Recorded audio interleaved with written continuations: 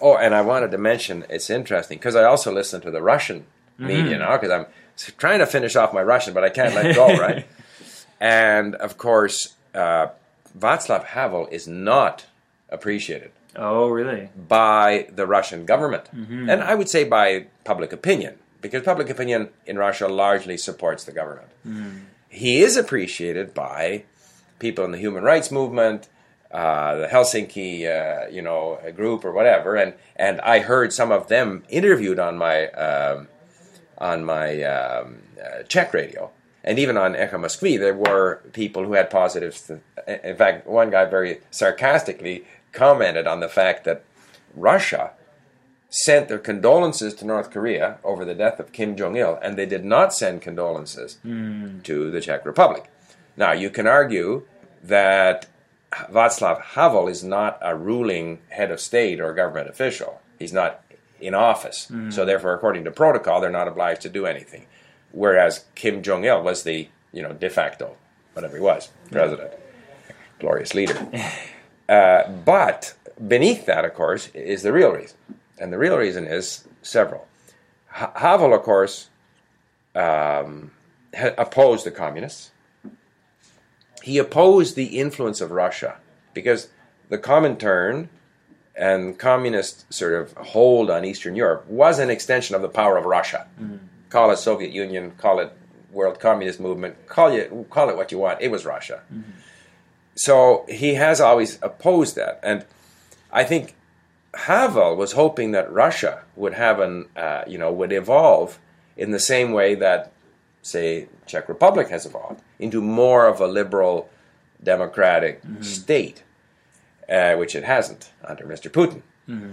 And in Germany, and Havel in 2003 won an award. I can't remember the name of the award, as being a role model for someone who fights for human rights and that sort of thing. And this was a German award that was established after the fall of the Berlin Wall. Oh, interesting. So it's like a Nobel Prize, if you want, but for that specific, people who defend human rights. And that German committee decided to give the award in 2005, 2 years after Havel got his, jointly to Angela Merkel and Vladimir Putin. And of course they do it for purely cynical geopolitical reasons, because they're dependent on Russian oil and natural gas, and they hope that if they're nice to Putin, he'll be nice back at them, basically. So the fact that he has nothing to do with protecting freedom of speech and all the rest of it is kind of wiped off the slate. Havel said, if you give Putin the award, I'm giving mine back. So obviously Vladimir Putin didn't like that gesture on the part of Havel. Not to mention the fact that Havel took the side of Georgia in the war between Russia and Georgia. So, but at any rate, the commentator in Echo Moskvy was quite cynical in saying that it says something about the values of our government when they, I can't remember what, Kim Jong-il is a good guy and Havel is a bad guy to our government. So it's at least refreshing to hear that there are some voices in Russia that are, not afraid to express their own views. So we should never confuse Russia with even China when it comes to freedom of expression. A lot of these views are not popular in Russia, but you are allowed to say them. And now we're seeing, more sort of demonstrations of some dissatisfaction with Putin's rule. So it's not at all like China. In China, it's more like it was in the old days, insofar as criticizing the government. You can say many things privately, but publicly you can't. So anyway. So, yeah, this is... It's interesting. I mean, Havel was 75. Oh, was he? Yeah. Kim Jong-il was, I believe, 70 or 71. Yeah, 68 to 70. And there are all kinds of conspiracy theories. There will continue to be. Well, exactly. There's one guy in Japan who wrote a book saying that Kim Jong-il was actually assassinated some years ago. And that this is a dummy. Okay, that's one. There is the feeling that there is dissension within the ranks. That because Kim Jong-il was made, a marshal in the army without ever having served in the army, that annoyed some members of the army. The fact that Kim Jong-il was prepared to do a deal with the states in order to receive shipments of grain in exchange for stopping their nuclear program, that annoyed some other section of the army, and that there are dissensions. And Of course, there are always factions. Yeah. Always. So who knows what's going to happen? You're more familiar with the whole Korean scene than I am. Yeah. Well, even then, I mean, even to people who know a lot about it, North Korea is so elusive. Mm-hmm. It's so difficult to find any substantive information to really learn more about it. And I've had the privilege of talking to a lot of professors who study Korean history and Korean politics and have spent a good portion of their life on this. And even to them, there's a lot of uncertainty when it comes to really having insight into North Korea, right? Well, it's interesting. I read in the paper that the children are taken from their parents and brainwashed from the age of 2. I mean, that is tremendously powerful.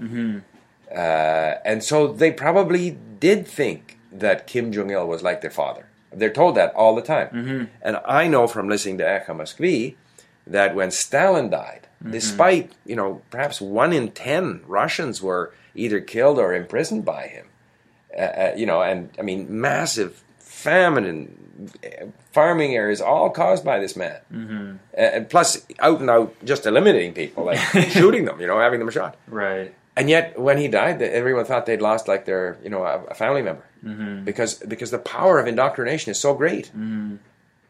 So maybe those people sincerely feel they lost, in a sense, somebody more important than their father. Right. Exactly. I don't know. Yeah. I mean, it's interesting, and I think one thing that, in a way, sets it apart too is that in the time of Stalin, something like the internet was not even conceived, barely, right? So to compare long before the internet, exactly. And so looking at it from that perspective, it's so interesting to see that some 70 years later, that in a world where now we're so connected with each other that we're talking here and people are listening to us in countries all over the world, that North Koreans can basically they're not allowed to have access to anything outside. No. Everything is totally restricted. No. And if they're lucky, then they get smuggled radios so that they can hear South Korean radio stations. But and that's it. Well, yeah, and so, I mean, you can't blame individual Koreans who are conditioned by this regime. And perhaps many of them sincerely have no idea of the mentality, sincerely are grieving. Probably some are not. We don't know. But to create a regime like that, where a small group of people so thoroughly control the lives, the calorific intake, the thought processes, everything of other people, what right? To me, whatever else you say about democracy, it's corrupt, it's, people, money talks, and all the politicians are the same, and they're all, self-seeking, people who never fulfill their promise. You can say all of these things, but at least you have the means to change it if you want. You can go run yourself. It's as Churchill once said, it's a terrible system, but it's the best system we got. It's a terrible system because if you have a system where a small group of people, and the temptation is always there, well, democracy is so wasteful. What we need is a really good dictator, someone who will always do the right thing, and that'll just be so much more efficient, and Hitler got everybody working again. Yeah, maybe there is a X% chance that the dictator will be a genius, a fair, always make the right decision, and everybody will live happily ever after. But the chances are very low. It's far more likely that we'll end up with variations of Hitler, Stalin, Kim Jong-il, and you name it. And so anytime you allow a small group of people to basically control the fate of so many people, it's evil. And unfortunately, they have nuclear weapons.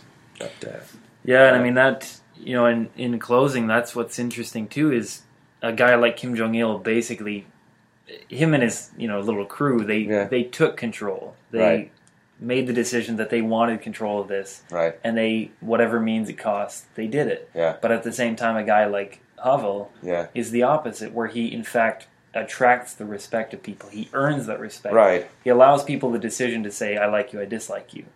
But in doing that, and in being just and in being fair, from a completely different ideology, he has excelled so much further. Well, he's certainly gained much more respect. By the way, I understand that Kim, what was the first guy's name? Kim Kim Il Sung. Kim Il Sung is still the leader. It's